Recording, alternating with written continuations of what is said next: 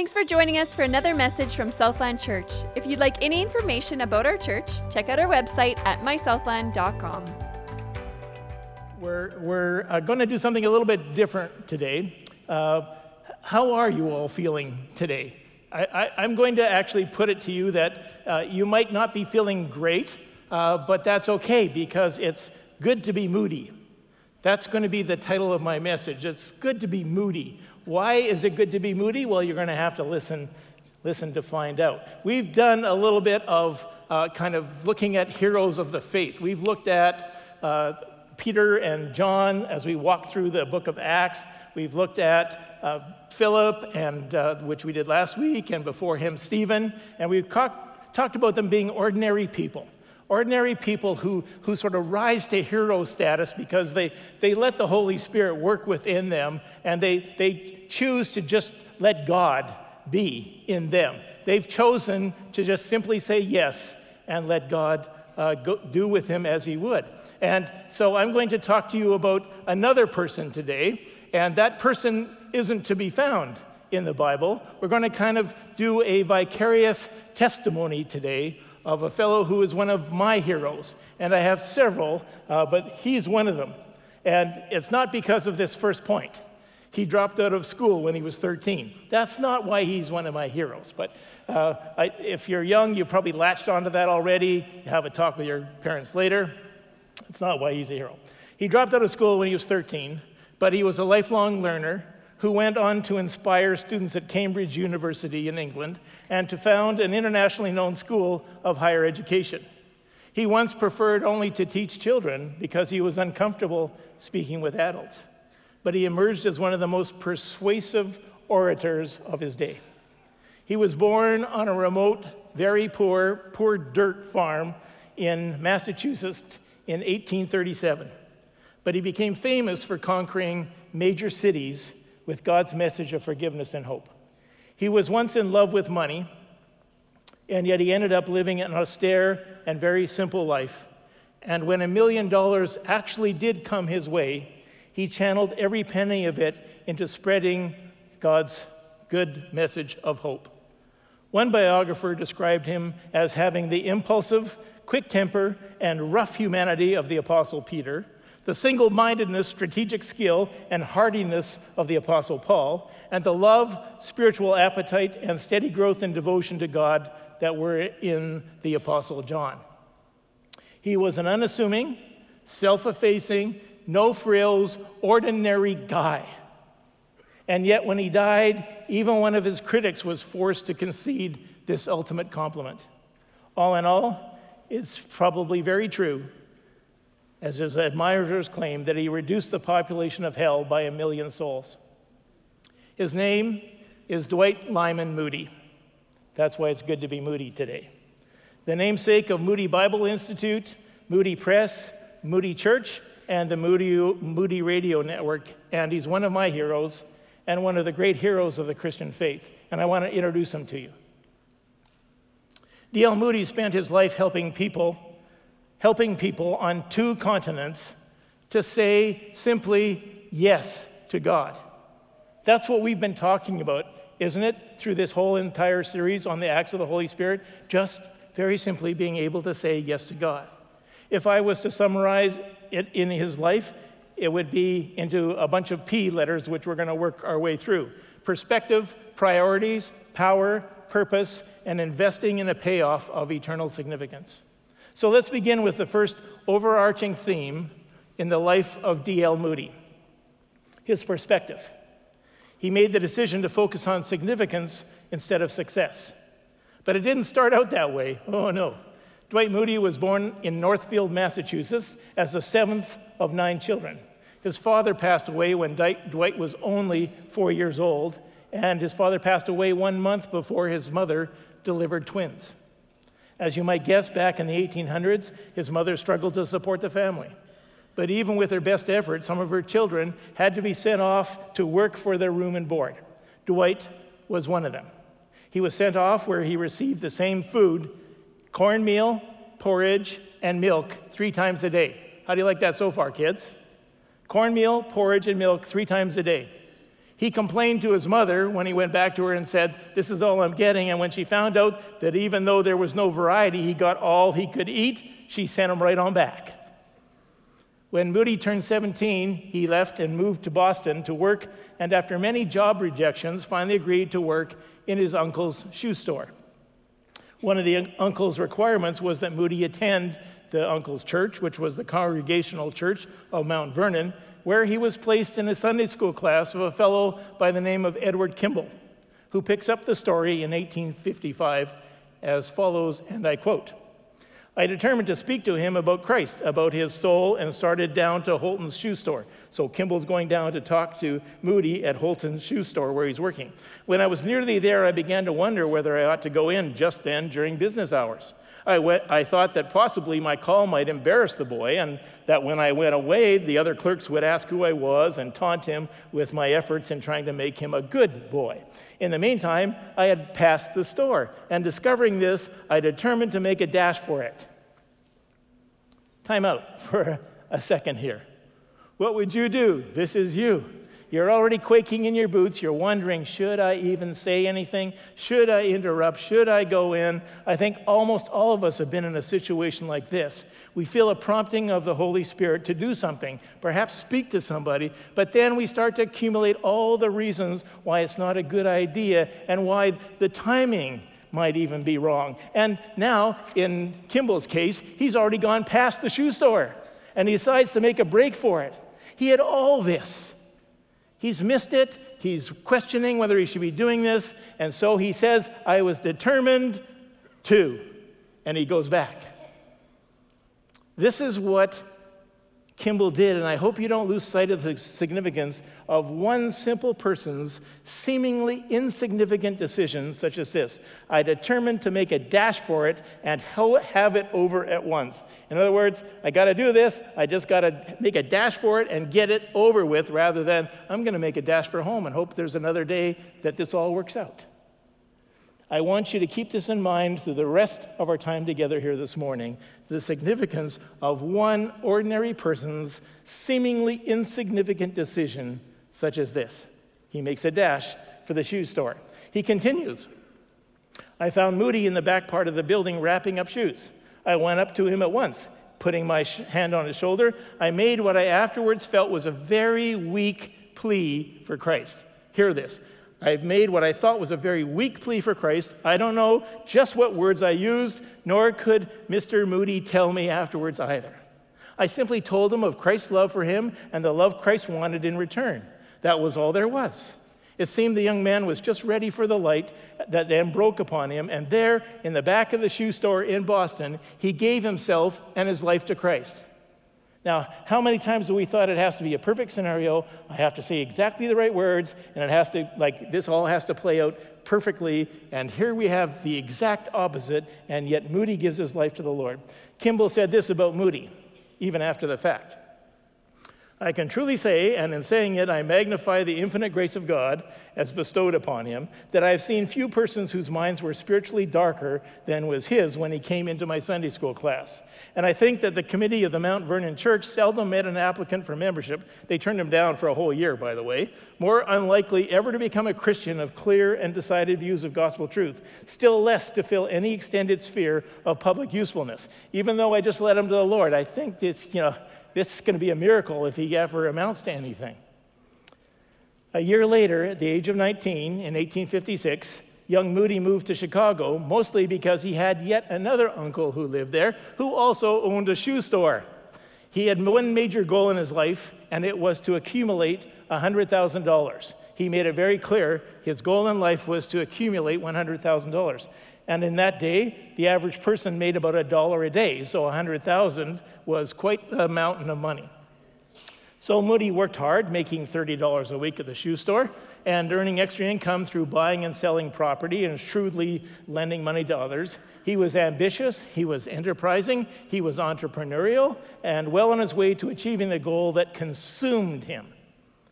Now, as a Christian, he did take some time for church, and he even started a Sunday school program, and there's going to be a picture showing that's his Sunday school class.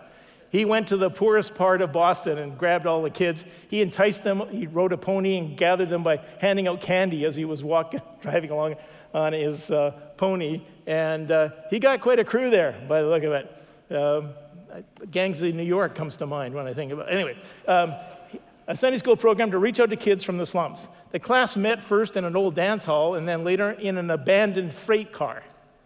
Moody would ride a pony, round up his kids, maple sugar, anything he could to encourage them. Like in his financial dealings, though, Moody was mostly interested in numbers.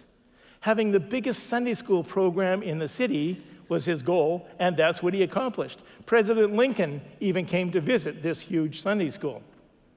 He didn't really think he could change the kids in any meaningful way, though, but he felt if he could show some love and tell them some Bible stories, that this might be beneficial to them somewhere down the road.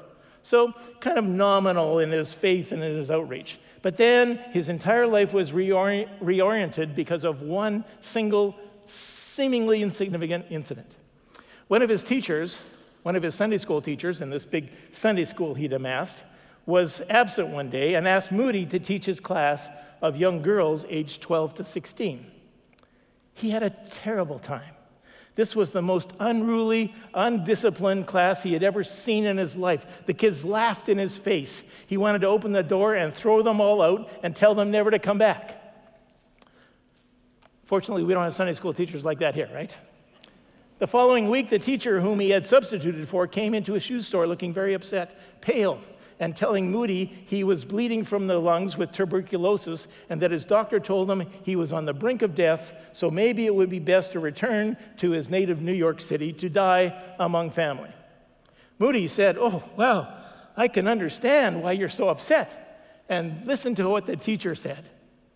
"Oh, no. That's not why I'm upset. I know I'm going to die, and I know where I'm going. No, what has me upset is the girls in my Sunday school class. After all these months, not one of them has received Jesus as their forgiver and leader. I can't bear the thought of dying without that happening. Moody had never heard anyone talk this way before. The teacher's love for the girls was so strong and his concern for the eternity so deep that Moody finally said, "Well, if you feel that strongly about it, how about if I drive you around in my carriage and we'll visit each girl individually and tell them about Jesus?" So they set out to do exactly that. They went to the first house, the teacher barely able to climb the stairs because he was out of breath due to his illness, and they talked to the young girl about Jesus, who longs to have her simply say yes to his love, yes to his forgiveness, yes to his grace, yes to his free gift of eternal life in heaven with him. And there was no laughing this time. Tears pooled in her eyes, and she prayed right then and there to say yes to God. Then they drove to the house of the next girl, and the same thing happened, and the next, and the next. The following day, they went out again, and the same thing the day after that. Finally, after 10 days, the dying teacher came into Moody's shoe shop and said, seemingly kind of just with a joy in his face shining, "Mr. Moody," he said, "the last one of my class has yielded herself to Christ."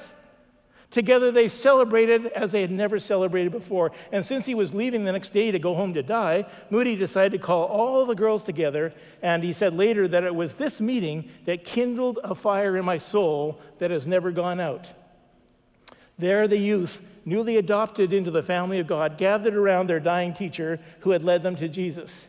They read the 14th chapter of John out loud to him, where Jesus said, "Do not let your hearts be troubled. Trust in God. Trust also in me. In my Father's house are many rooms. If it were not so, I would have told you. I'm going there to prepare a place for you. And if I go and prepare a place for you, I will come back and take you to be with me, that you also may be where I am."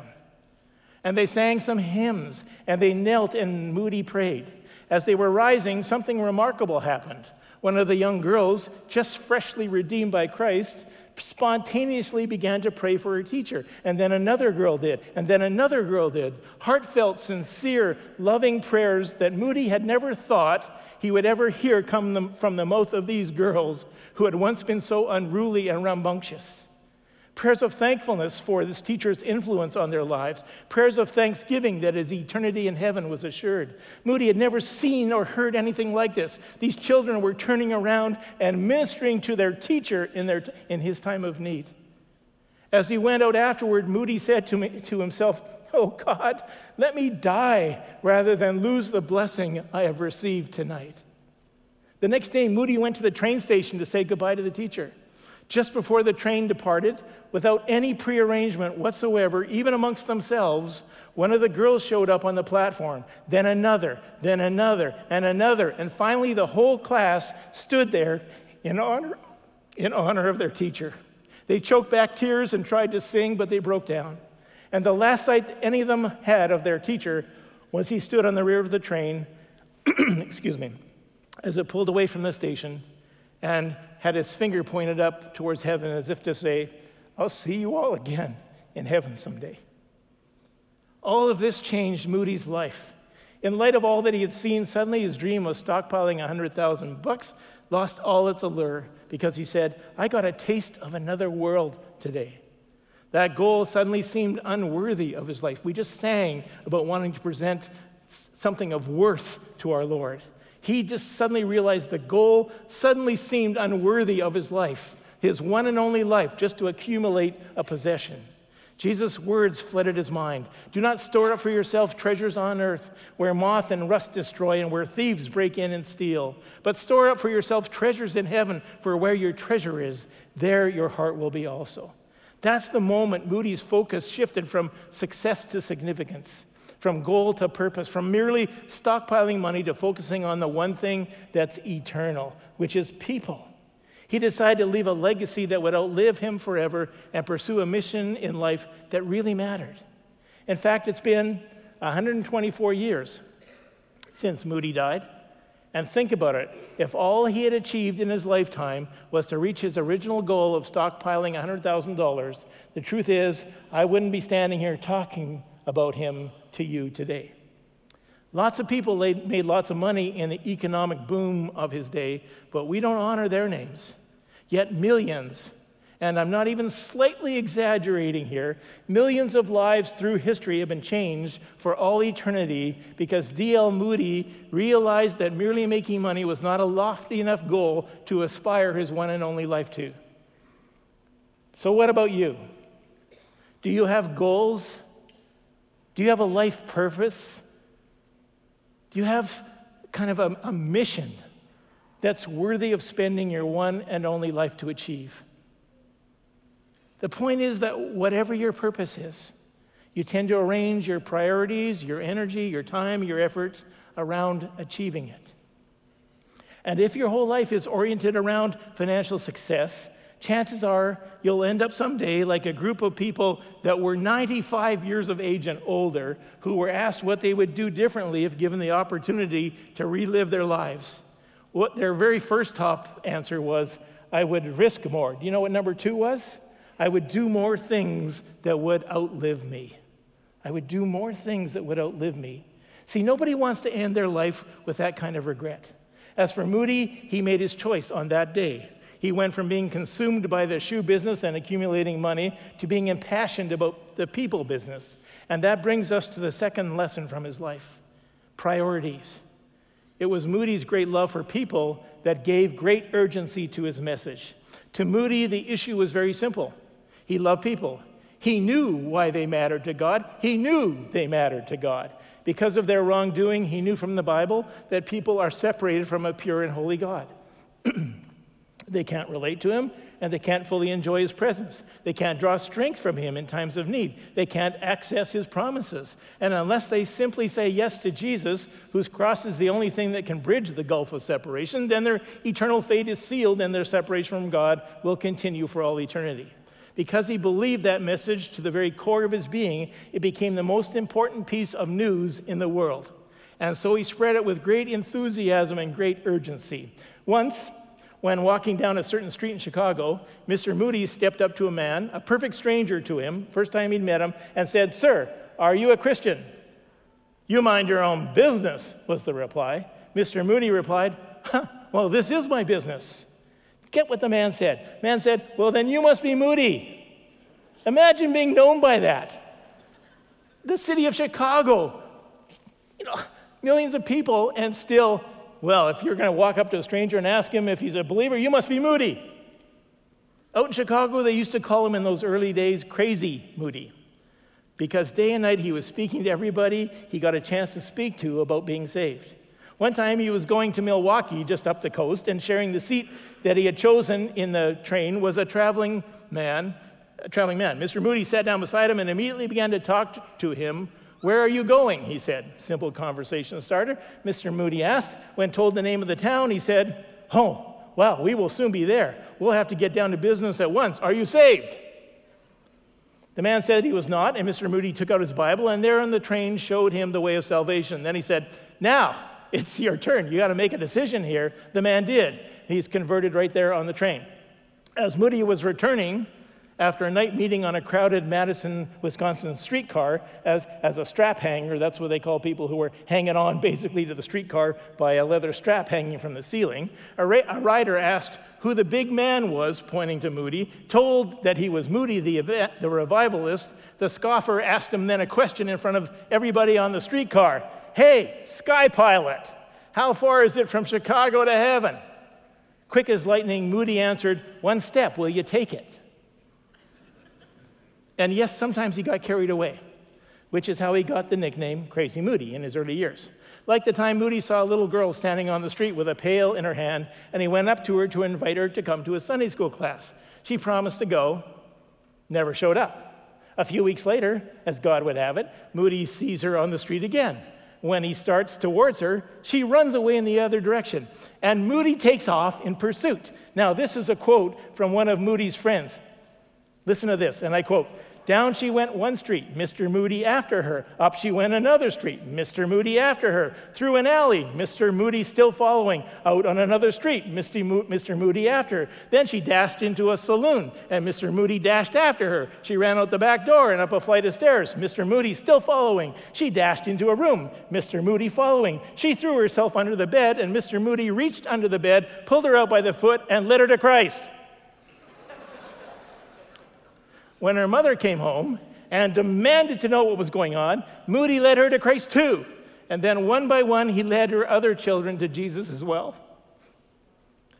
Several of those kids later became prominent members of the Moody Church, which he ended up starting. And this particular child, who he pulled out from beneath the bed, became an active participant in the church, married one of the church leaders, and gave birth to a son who also became a committed and active Christian and influenced others. Said Moody's friend about this, when Mr. Moody pulled that little child out from under the bed by the foot, he was pulling a whole family into the kingdom of God, and eternity alone will reveal how many succeeding generations he was pulling into the kingdom of God as well. Now, caveat here, you'd get arrested if you did that today, okay? But this incident tells you something about the heart of D.L. Moody. He was so full of love and concern for that child. He was determined, capitalize that in your mind, determined to bring her into the family of God, even if he had to chase her all over Chicago, which he did. In fact, Moody vowed that he would not let any 24 hours go by without talking to at least one person about Jesus. Think about that kind of a commitment.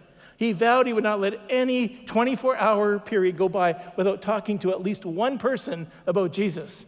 R.A. Torrey, the first leader of the Moody Bible Institute, he took over from Dwight, tells the story of how one night Moody got home from the shoe store very late, and suddenly it occurs to him he hadn't spoken to anyone that day about God.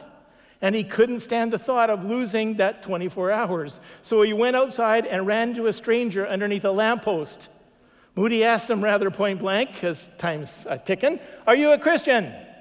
The man was indignant. He said, "That's none of your business whether I'm a Christian or not. If you weren't some sort of preacher, I'd knock you down into the gutter for being so impertinent." Moody said a few earnest words and went off. The next day, the man was still so incensed that he called on one of Moody's prominent supporters and said this, and I quote, "That man Moody has got more zeal than knowledge. He came up to me last night, a perfect stranger, and insulted me. He asked if I were a Christian, and I told him it was none of his business, and that if he weren't some kind of preacher, I'd knock him into the gutter. He's doing more harm than good, that Moody. He's got zeal without knowledge." You know what? That's not so far from what we hear sometimes when we hear of a new believer going out and speaking to someone about Christ, right? Oh, hang on a second. They're just all on fire. They don't really have all the underpinnings. They don't have all the foundation. They don't know all the Bible. How can they possibly lead someone else to Christ? He's got more zeal than knowledge. Moody's friend, receiving this, sent for him and told him about the conversation. It looks like you're doing more harm than good, he says. Well, Moody is crushed. He's deeply troubled by this possibility that this might be true. But then a few weeks later, late one night, there's a tremendous pounding on Moody's door. He thought his house must be on fire or something. It was like someone was trying to break his door down. He opened it, and there was the stranger that he met under the lamppost. And this is what he said: "Mr. Moody, I have not been able to get a good night's sleep since that night you spoke to me under the lamppost. I've realized that I'm not really a Christian at all, and I've come to you at this unearthly hour to find out what I must do to become one." Does that turn of phrase sound familiar? It's not unlike the rich young ruler, and you can look that up in the Bible. But let's jump ahead in our study of Acts here for a moment to chapter 16. Paul and Silas have been imprisoned because of their preaching. Rather than feeling discouraged, the two of them pray in their cell and sing hymns. An earthquake shakes the place, shakes the prison, the doors open, and the chains of all the prisoners were loosened and let free. The jailer, thinking they had escaped, which was that point of his own life. In those days, if you were a guard, if you were a jailer, and whoever you were guarding or jailing got away, you paid for that mistake with your life. The jailer, thinking they had escaped and his life was over, ran to the dungeon and discovered them still there, fell down trembling before Paul and Silas. Then he brought them out and asked, "Sirs, what must I do to be saved?" And they replied, "Believe in the Lord Jesus and you will be saved." And that's how Moody responded to this man and helped him say yes to Jesus. It's my fervent prayer today that every single one of us understands our eternal destiny hinges on whether we say yes, hinges on whether we receive Jesus as our forgiver of our sins and the leader, the Lord of our lives. And if we really believe it, how can we not tell our kids and our parents and our brothers and our sisters and neighbors and colleagues and friends? How can we not at least invite them to a place, maybe like Southland, where you can hear, you can investigate what it means to be a devoted follower of Jesus and get the answers you need? What must I do to be saved? It's worth taking a social risk, isn't it, to enter into spiritual conversations with people? What's the worst that could happen? If they're not interested, that's their choice. But let them decide. Don't make that decision for them. Let's not shy away by deciding in advance they're not really interested in spiritual stuff, so I'm better off not bringing it up. Because just maybe, like the stranger from under the lamppost, they'll surprise us. Thirdly, D.L. Moody said that, or had this as one of his character priorities. His amazing influence and impact came not from his own efforts, but because he aligned himself fully with God and his Holy Spirit. So he made a conscious decision: I'm going to let the Holy Spirit rule my life rather than those gifts and skills that I have. And he wanted anything that was of him to be removed so that the Holy Spirit would have like 100% use of him. While Moody was in England preaching there, an elderly pastor protested. "Why do we need this Mr. Moody?" he said. "He's uneducated. He's inexperienced." He goes on and on. Who does he think he is anyway? Does he think he has a monopoly on the Holy Spirit? A young, wiser pastor rose up in the meeting and responded, "No, but the Holy Spirit has a monopoly on Mr. Moody." Wouldn't that be a great thing to say about each one of us? The Holy Spirit has a monopoly on Pastor Lauren. The Holy Spirit has a monopoly on me. Speaking to a large audience, and here's an artist's rendition of that, in England, D.L. Moody held up a glass and asked, "How can I get the air out of this glass?" One man shouted, "Suck it out with a pump." Moody replied, "That would create a vacuum and the glass would shatter." After numerous other suggestions, Moody smiled, picked up a pitcher of water, and filled the glass with water. "There," he said, "all the air is now removed." He then went on to explain that victory in the Christian life is not accomplished by sucking out all the sin here and there, but rather by being filled to the brim with the Holy Spirit. He said, I believe firmly that the moment our hearts are emptied of pride and selfishness and ambition and everything that is contrary to God's law, the Holy Spirit will fill every corner of our hearts. But if we are full of pride and conceit and ambition and the world, there is no room for the Spirit of God. We must be emptied before we can be filled, he said. It's not about how much of the Holy Spirit we have, it's about how much the Holy Spirit has of us. There's a famous story about Moody meeting a British pastor by the name of Henry Varley. Henry Varley was a great man of prayer. After he and Moody spent all night praying, Varley casually let a remark slip that penetrated Moody's soul. He said, Moody, the world has yet to see what God will do with a man who is fully devoted to him.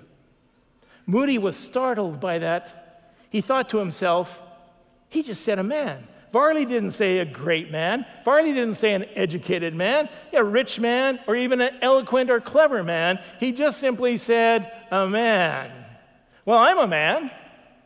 It lies with the man himself whether he will or will not have that full and entire devotion. And by the Holy Spirit in me, Moody said to himself, I'm going to be that man. With that came a monumental change in the way Moody lived. And he chose to live the rest of his life in complete surrender to God's sovereignty instead of his own self-sufficiency. He stopped his practice of making decisions about his life and then routinely asking God to bless them. Instead, he laid out his life unreservedly before God and said, you lead, I'll follow. You give the order, I'll obey. You point out the hill, I'll take it. That decision initiated an adventure that eventually rocked 2 continents. With God leading the way, Moody spearheaded one of the great spiritual revivals in England's history, and then returned to the United States, where his impact for Jesus was multiplied beyond any dream. Before radio or television or airplanes, it said Moody traveled 1 million miles and told 100 million people about the life-changing and eternity-altering gospel of Jesus Christ. He left a light on for an entire generation in North America. He actually did an outreach in Vancouver and Great Britain, and the effect continues to ripple down through history, all because Moody aligned himself fully with God. Remember the story we started with? Edward Kimball obeys the whisper of God, leads D.L. Moody to the Lord. D.L. Moody goes to London and begins to preach in the United Kingdom. There's a man there by the name of F.B. Meyer. F.B. Meyer is a London pastor, an intellectual who, for what reasons we don't understand, chose that there was too much focus on Jesus as far as the scriptures go, and he intentionally set about kind of downplaying Jesus' impact and import in the whole thing. Meyer's congregation told him, however, that they wanted this newly famous evangelist who had just come to the country, Moody. They wanted Moody to come and speak to them while he was in town. So Meyer reluctantly agrees to bring in Moody to speak. Meyer, who had a lot of intellectual pride and was ashamed of the name of Jesus, invites Moody to come and do a revival in his church. Go figure. When Moody showed up, Meyer immediately took a dislike to him. He didn't like him because Moody was not well-dressed and because he only had a 5th grade education. Meyer had doctorates. Meyer was brilliant. So he looked down on Moody. But Moody got up to preach in Meyer's church and was anointed by the Holy Spirit. The power of God was upon him, and as he spoke, he focused on, you guessed it, Jesus, Jesus, and more Jesus. As such, hundreds upon hundreds of people came to faith in Jesus Christ that day from the pews of Meyer's beloved church. Because of this, you think maybe it changed? No. Meyer is embarrassed, and he's consumed with jealousy that Moody would come in and do this in his church, and he hadn't done it. After the revival, Moody senses the tension. He quietly leaves, leaving Meyer and his congregation and to his jealousy and anger. 2 weeks later, Meyer was talking to one of his Sunday school teachers, and the teacher says, you know, FB, I got to tell you, I used to focus on all kinds of stuff in the Sunday school class. I never focused on Jesus. But Moody taught me to focus on Jesus. So I've been focusing on Jesus over the last 2 weeks of Sunday school, and I want to talk to you about this boy who accepted Jesus during my class. As he told the story, Meyer began to weep.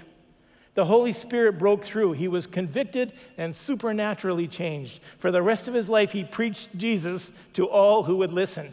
And one of those who listened and believed was Wilbur Chapman. Wilbur Chapman comes to the U.S. on a speaking tour. He's teaching and preaching and meets this baseball player, a new believer by the name of Billy Sunday. Billy Sunday really loved the game of baseball, but Chapman says he thinks Sunday is really good at baseball, but he's probably even better as a preacher and a teacher, and that's exactly what happens. Sunday becomes a preacher. Some years later, Billy Sunday finds himself in downtown Charlotte, North Carolina, where he ends up speaking in meetings downtown there for a week. Downtown are many marketplace leaders. They all come to these tent meetings, and many of them come to faith as a result. And they decide as marketplace leaders that they're going to pool their resources so they can have more of these tent meetings, which would then influence the city for good. They go to Billy Sunday and ask if he can come back in 3 weeks and speak some more. But Billy says he's booked for the next 6 or 7 weeks, so he can't come back. But he suggests they invite a guy by the name of Mordecai Ham. Mordecai Ham, he says, is bold. He's gifted. He loves the Word of God. You'll like him. And so these marketplace leaders invite Mordecai Ham to come and conduct some evangelistic tent meetings. He shows up, Ham shows up, and on night 2 of his meetings in town, there's a tall, lanky, 16-year-old farmer's kid named William. He and a buddy are just hanging out in town when they decide on a lark to go see what all the craziness is about going on in the tent. They have intention to kind of make fun of it. So they're clowning around when they enter this tent, just as skeptical and cynical as a couple of high school boys can be. Once inside, they realize, wow, it's packed. There's no room for us. It's just packed with people, and they can't find any seats. So Will says to his buddy, let's get out of here. Let's blow this joint. But as they turn to leave, an usher standing there sees them, and he says, hey, guys. He walks up to them, puts his big arms around their shoulders, and says, hey, guys, welcome. We're so glad you're here. Let me grab a couple of seats for you. Yeah. So the usher finds them some seats in the back. As Mordecai Ham begins to speak, the scales start falling off this young man's eyes. His heart became quite tender to the grace and love of God. And at the end of that message, William started walking to the front. William, his friends called him Billy Frank. Billy found Jesus that night, and Billy Franklin Graham went on to take Jesus to the ends of the earth. Sidebar here. I hope this inspires every single one of you who serves the Lord in any capacity, anywhere, whether it's here at Southland or anywhere else. That usher could never have known how God was going to use him that night, nor the millions that would be reached through his simple, faithful service. If you are faithfully serving God somewhere, God bless you, and he will use that, and you have no idea the impact you will have. In one of my earlier churches, there was a couple that I met that was just thrilled to be in our church, and as part of the conversation, and thinking somewhat highly of myself, I said, so, what is it? What is it about the church that just, made you want to stay? Thinking, message? The washrooms are clean. The washrooms are clean. Think about it for a moment. A volunteer who was cleaning the washrooms made such an impact on this couple that they stayed in this church. Do you see? It's the simple things. It's the simple acts of service. It's serving where God has you and doing it as unto the Lord, and it makes a difference. So serve Christ, knowing that it might be a mystery what God is going to do through you. It's incredible. God is great. You have no idea what he can do. The power of God attends the grace of his gospel. So be faithful to your call and commission. What if Edward Kimball had said, I went too far today. I passed the shoe store already. I think I'll wait for another day. What if Mordecai Ham had said, no, I don't want to go to North Carolina? What if Billy Graham had walked out that day? What if the usher hadn't stopped him? What if you say no instead of yes? I'll tell you what happens. Our community, our church loses. Our church loses. The kingdom of God loses. And you lose out on an experience that will take you to the supernatural activity of God in your life. As a pastor, I don't want you to miss that. I so don't want you to miss that. I think you hear some of these stories and you think they're just so amazing. This must be such an incredible guy. The truth is, he's just an ordinary guy, an ordinary person that God is using. Truth is, you can have stories like Moody's too. Because there's a God with all of this redemption kind of potential trying to take your own wind out of your sails and replace it with his wind, his Holy Spirit, and invite you into the grandest adventure in your life. And all you have to do is just say yes. By the end of his life, there was no doubt to Moody, who deserved the credit. "It's not me," he said. One day, an elderly gentleman was introduced to Moody and exclaimed, "How glad I am to meet the man God has used to bring so many people to Christ." Moody replied, "You're right to say the man God has used." With that, he bent down and scooped up some dirt from the ground, and he let it run out between his fingers until it was all gone. And then he said, "There's nothing more than this to D.L. Moody, except as God uses him." Another time he said, "Someday you will read in the papers that D.L. Moody of East Northfield, Massachusetts, is dead. Don't you believe a word of it. At that moment I shall be more alive than I am now. I shall have gone up higher, that is all, out of this old clay tenement into a house that is immortal, a body that death cannot touch, that sin cannot taint, a body fashioned like unto his glorious body." D.L. Moody, you see, had truly come to embody Galatians 2:20, which says, "No longer I, but Christ lives in me," right? And the point is, it's exactly the same for you and I. It's exactly the same. The scripture applies. The ordinariness, please don't be insulted, applies. It doesn't require a graduate degree or a talent test or an entrance fee. It just requires us to stop saying, "Yes, but," to God, and then simply say, "Yes, I'll follow. I'll follow you. I'll follow you." Take the but out of it. "But I don't want to give that up. But I draw the line at that kind of a sacrifice. I'll follow, but not in that direction."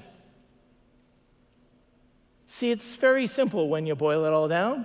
It's no buts about it. It just requires us to say yes to whatever direction God's leading us. It's the way I've chosen to live my life, and it's taken me on all kinds of adventures that I never would have found otherwise, including standing here right now speaking to you.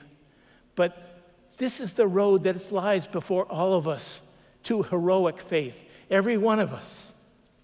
It's the road down which adventure lies. It's the road that doesn't dead end at deep regret. This is what Moody says. Moses spent his first 40 years thinking he was a somebody. Moses spent his next 40 years learning he was a nobody. Moses spent his third 40 years discovering what God can do with a nobody, with an ordinary person. You don't have to be the most educated or the most successful. You just have to be available. Maybe the most available. In fact, I think God gets a kick out of using people who, in the eyes of the world, are the least among us to show the rest of us what full devotion can achieve. We need look no further than the disciples. We can care about people, just as Moody did. We can take risks by bringing up spiritual topics. We can listen. We can befriend. We can spend time with people. We can be persistent in a loving and gentle and winsome way. We can pray, and we do. We can offer an invitation to church. We can ask God to use us. We can have a childlike faith that He will. And instead of ending our lives being racked by regrets, We can celebrate that we chose significance over success. We valued people over possessions. We relied on the Holy Spirit rather than our own skill. We surrendered to God's will and purpose for our lives and found rewards instead of regrets by the grace of the one whom we love and serve. Would you pray with me? Before I do, can I just tell you that there is a God in heaven who has enormous, unfathomable, uncontainable love for you. There is a God in heaven who frees people from themselves. People that we've been looking at. People who we're going to be looking at as we continue on in Acts. People like Saul. There is a God in heaven who promises to set you free if you will just say yes. There is a God in heaven who wants to heal you and restore you. There is a God who has wired you for something greater than you can even ever dare to imagine if you'll just say yes. And for some of you, I believe the time is now to say yes. You've come up with a million excuses, and yet in the face of it, it's pretty hard to refute a very simple response, isn't it? I'll say yes. I'll just say yes. See, every one of us has a choice to say yes or no. God's ordained it as such. It's the way that He knows that we love because we choose to love. Every one of us has a choice to say yes or no. So can I just be blunt and say, stop saying no? Stop saying no. Just say yes. My prayer is that we individually and collectively, as His church, simply decide to say yes, capital letters. Heavenly Father, we're here because we love You. And we know and we feel, oh yes, sometimes we ignore, but we intrinsically know that we have a value beyond the ash, beyond the dirt. Not that it's something that we can contribute to it, but because You have created us, because You know each one of us intimately, because You gave Your Son's life for us. And we've yet to lay eyes on a single person who Jesus didn't die for. I pray that You would find us here at this church. Here, each one of us who's listening, in our hearts, beginning to say yes. Yes. And we would enjoy years of yeses yet ahead, risking for Your glory. And Father, for those of us who've been steadily saying no, it just kind of rolls off our tongue so easily now, who've been shying away from the faces and places that You keep dropping into our hearts, God, I pray for a sense of courage to overwhelm them, to be moody, to just be moody. It's okay to be moody. That they would receive a boldness and a courage directly from You. Maybe the better question, Father, is what could happen if we all say yes? What could happen to Steinbach? What could happen to our spheres of influence? What could happen to our family and our friends if we just say yes? God, I pray that You would let us taste of this yes this week. Something supernatural, Father. And for those of my brothers and sisters here who need to come to You, to need to let their past go, I pray that they would understand that You require nothing of them other than admission of the same and saying yes. I pray, Father, that we'd each of us leave here with yes on our lips, with a renewed, inspired outlook on life, knowing that You brought each one of us into this world for the adventure that lies before us, for Your purposes. And Holy Spirit, I pray that you would continue to move in this place, to move in the hearts of every person listening, to move in a mighty and powerful way this week, that the kingdom of heaven would be represented within the kingdom of earth. May it come down.